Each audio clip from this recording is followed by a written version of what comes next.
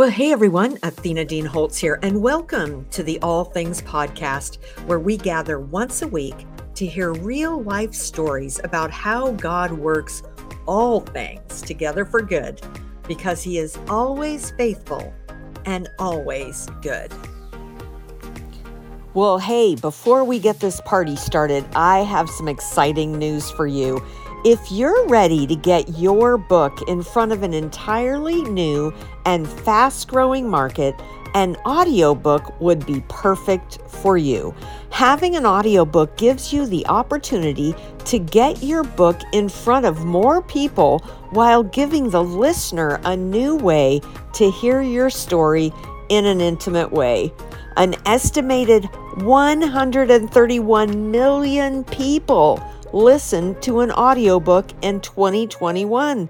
And do you know that the people that listen to audiobooks don't read print books? They only listen to audiobooks. So it's a whole new market for you to take advantage of.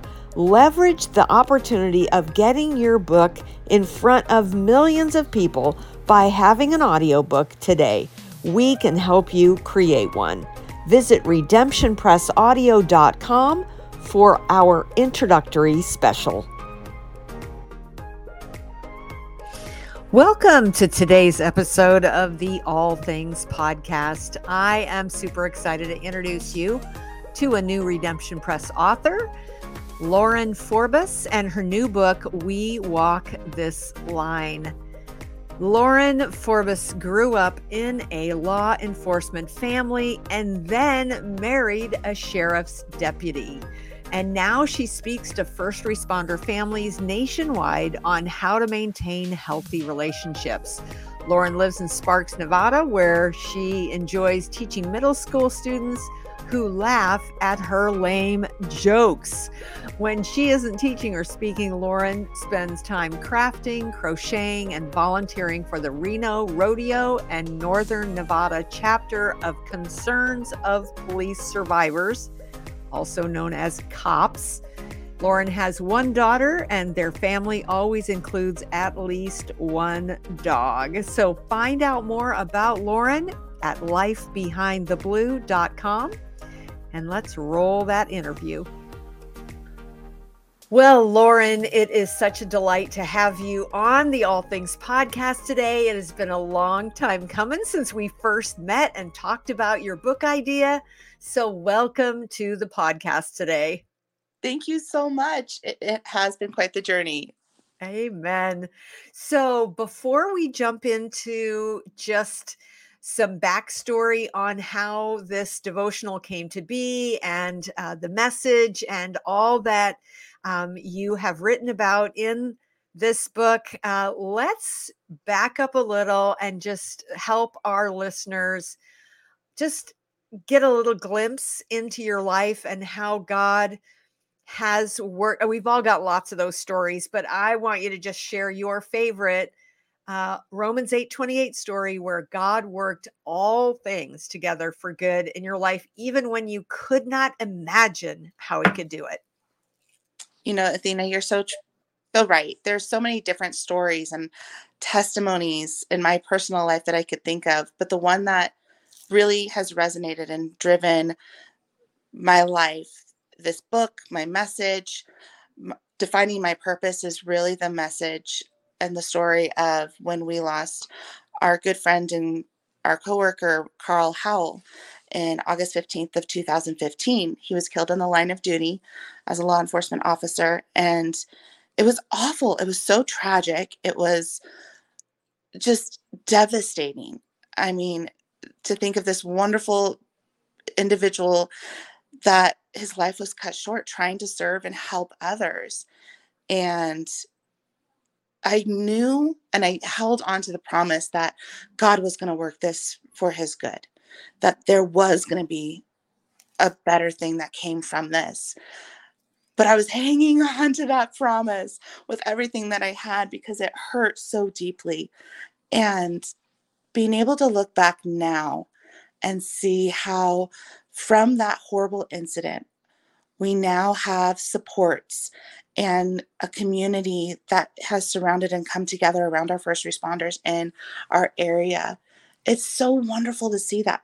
We now have mental health peer support groups. We have a nonprofit organization that's come in and provided supports for other families. It's called COPS, which is Concerns with Police Survivors.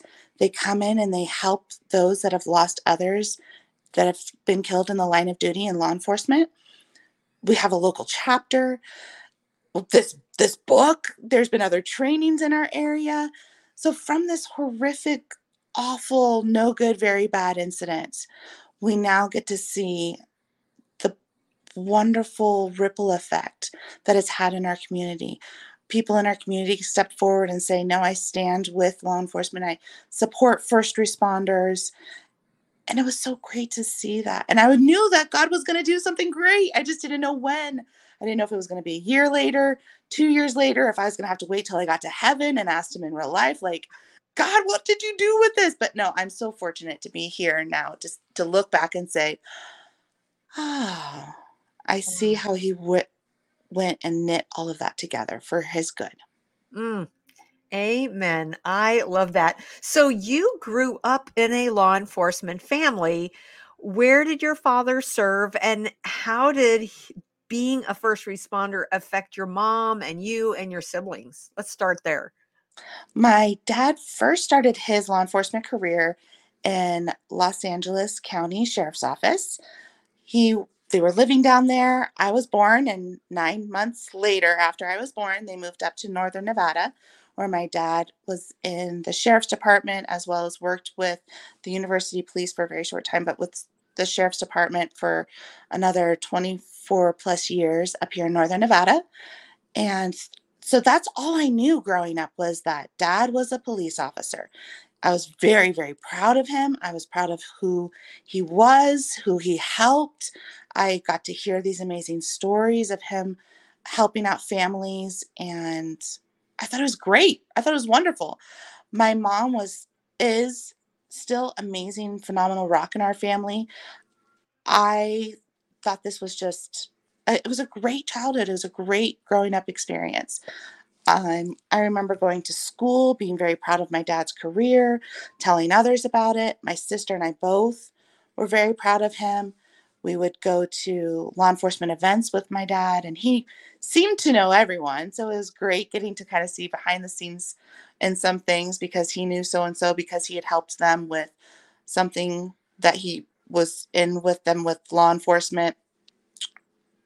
So it So was how did your mom, like, did she end up isolating as she was married to him? Were there any dynamics there that were um now that you kind of look back and see? she she really did an amazing job. She was able to connect with our church family. She connected with neighbors and friends, and she kept us going. We never really noticed a big absence in dad being gone. And he went to soccer practice when he could be there. He took off time, and it was amazing. And I think I saw how well my parents did it. So when it became my turn to marry a law enforcement officer, I thought, oh, this is going to be so easy. My mom did it. She made it look so easy. And I was so wrong.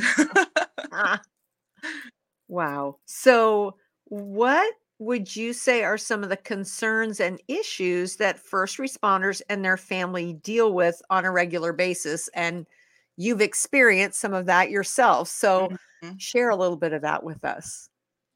Well, when I was growing up, I was so proud of him. And then when I married a law enforcement officer, I felt so proud of him, and I was ready to tell everybody who he was, where he worked, what he did. And the first time somebody scoffed at me and said, well, this one officer gave me a speeding ticket when I was here doing this.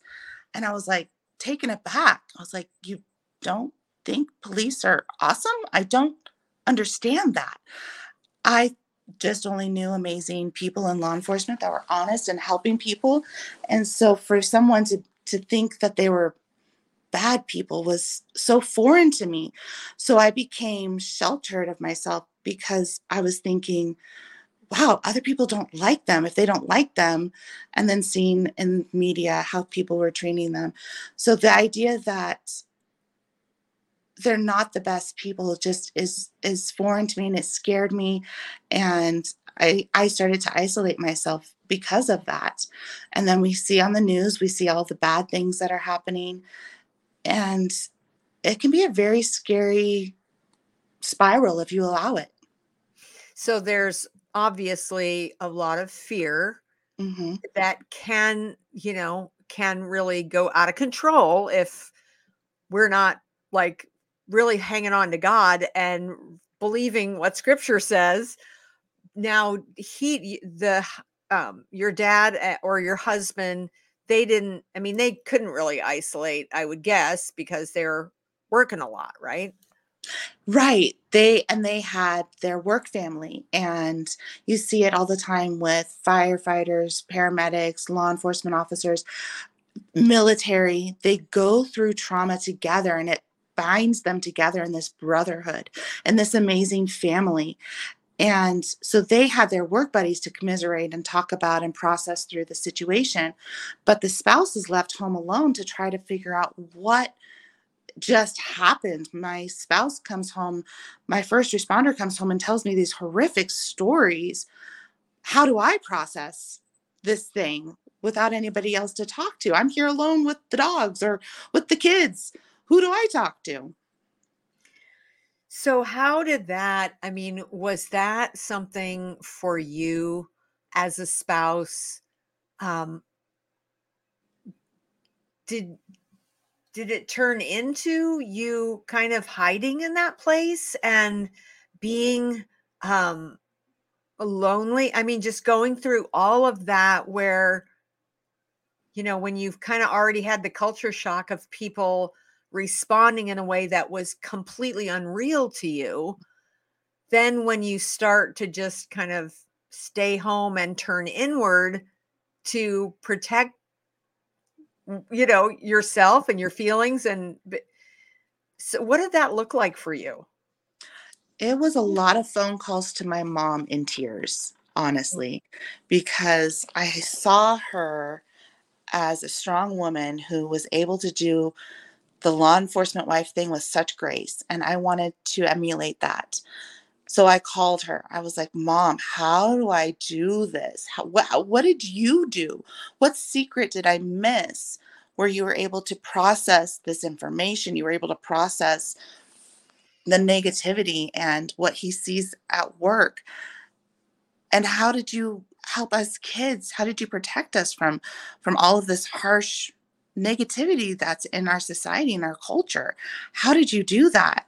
So by asking for help, by seeking the wisdom of others, I really was able to see, okay, number one, I'm not the only one. There were times mom was frustrated, were times that mom was worried and scared, and reminding me that here's where our truth lies. This is what we know. Their training, reminding me of all of those things that go into their careers that keep them safe, helping ground me back in logic and reality was really helpful because my mind was just spiraling out of control. And when I was doing that, I started to look up and realize I was not the only one feeling this. I was not the only one experiencing this isolation and this worry and this out of control feeling of I don't want them to go to work, but this is their job. This is what they love to do. Mm, how do I still have faith and trust that they go to work and have faith that they're going to come home? mm, mm. So, okay, so you have a daughter. Yes. How does having a first responder dad affect and influence her life? And what kinds of concerns have you had to deal with her? I see her a lot like me. She's definitely my daughter. She is very proud of her dad and what he does in a career.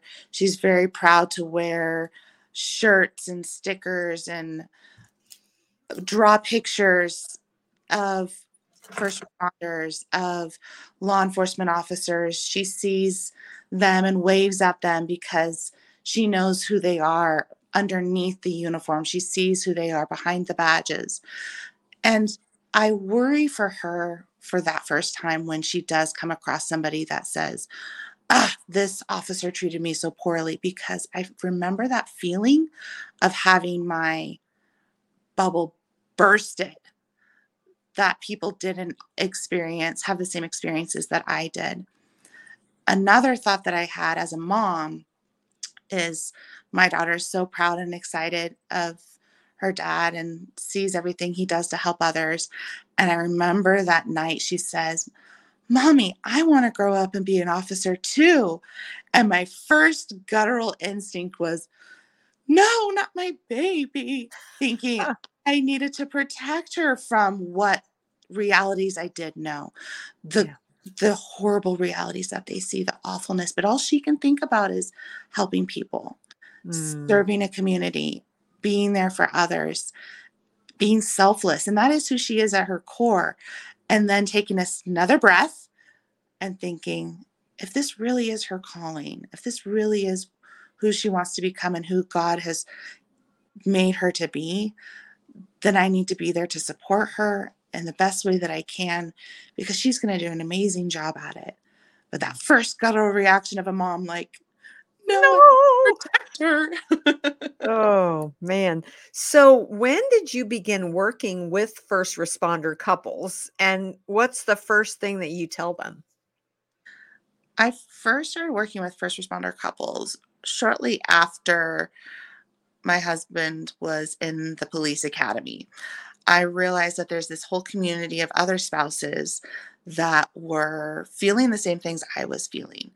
He went to an academy where he had to live there. So he was away for an entire week living there at the police academy facilities. He'd come home on the weekend and then he'd leave Sunday night.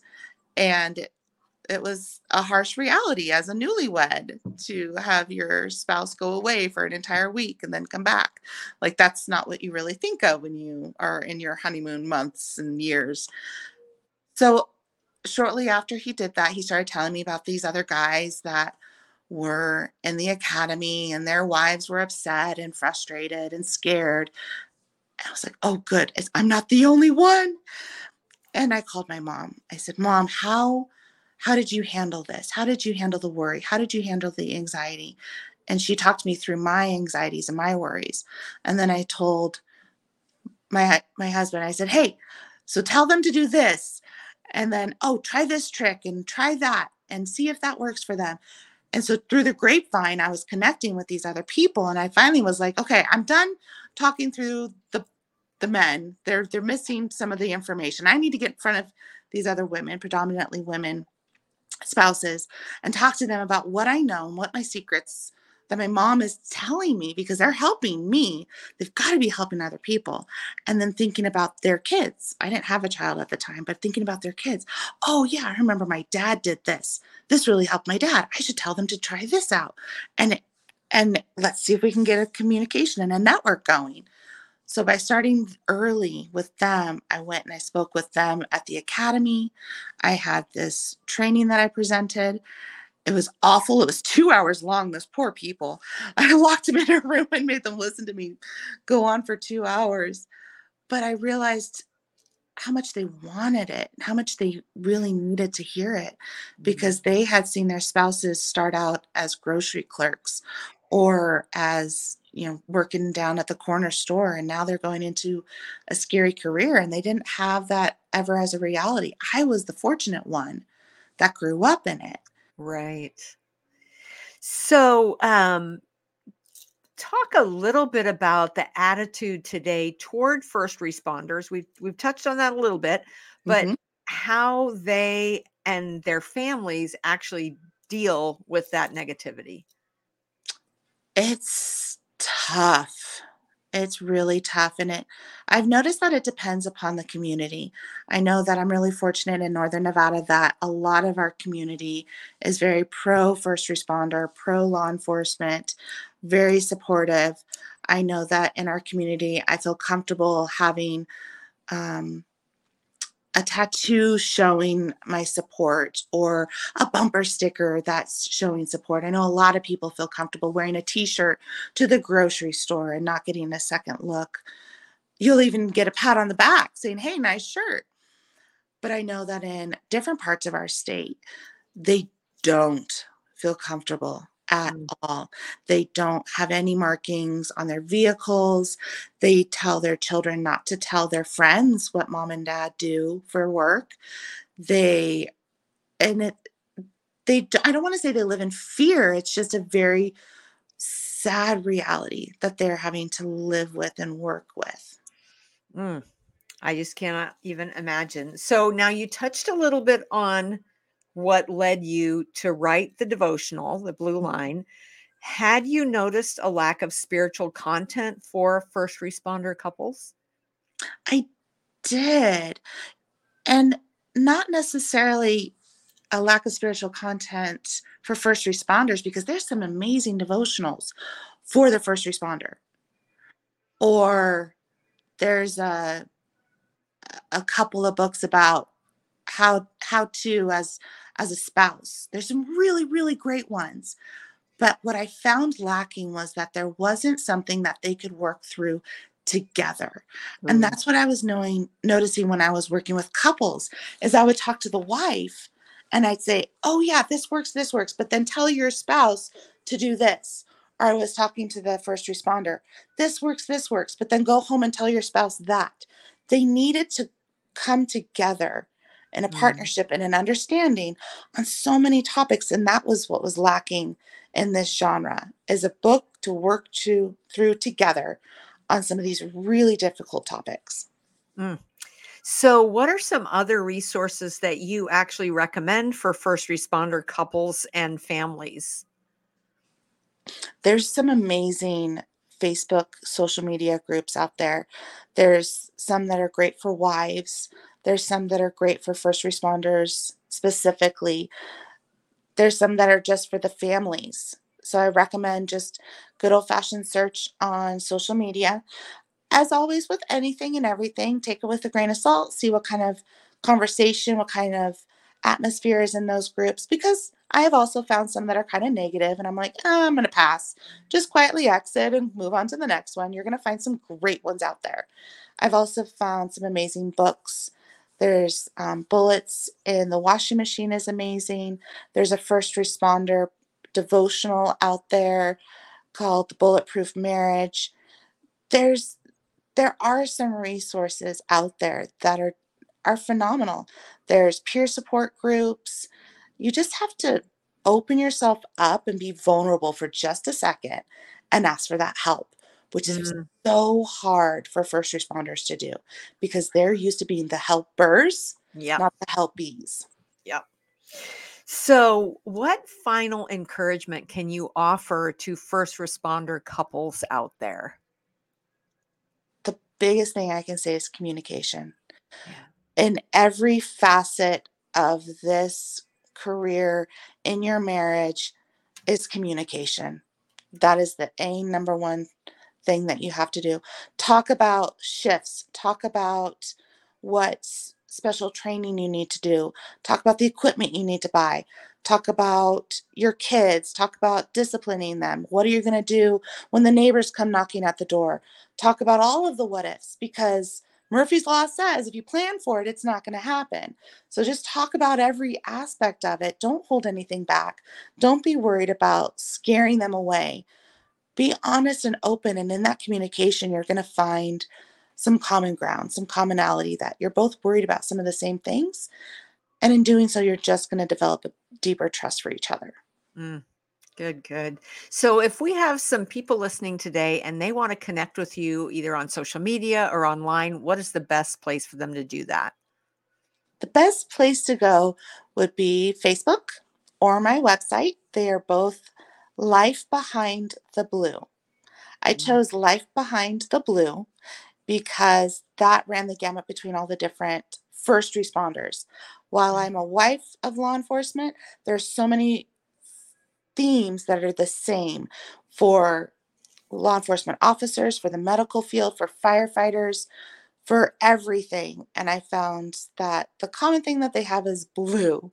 They have a lot of blue uniforms, they have blue lights, they have blue emblems. And I found that that was the common thread through all of them. So, Life Behind the Blue, Facebook or website. And so the website is lifebehindtheblue.com. Yes. All right. Well, my friend, thank you so much for being with us today. I just am so excited about the ministry God's given you, and just many blessings on all that you do for first responder wives and couples, and just God's blessing on it as you continue to move forward and the book gets out there and starts touching lives. I'm just so excited for you. Thank you. Me too. Amen. Well, thanks so much for joining us today for the All Things podcast, brought to you by Romans 828 Bookstore and Redemption Press. If today's episode encouraged you, we would love to have you share it with your friends on social media, and maybe even leave a review on Apple. That will help the algorithms get us up higher to the top when people are searching for podcasts that can bring them hope and encouragement. So thanks again for joining us today, and I look forward to seeing you again next week. Bye for now.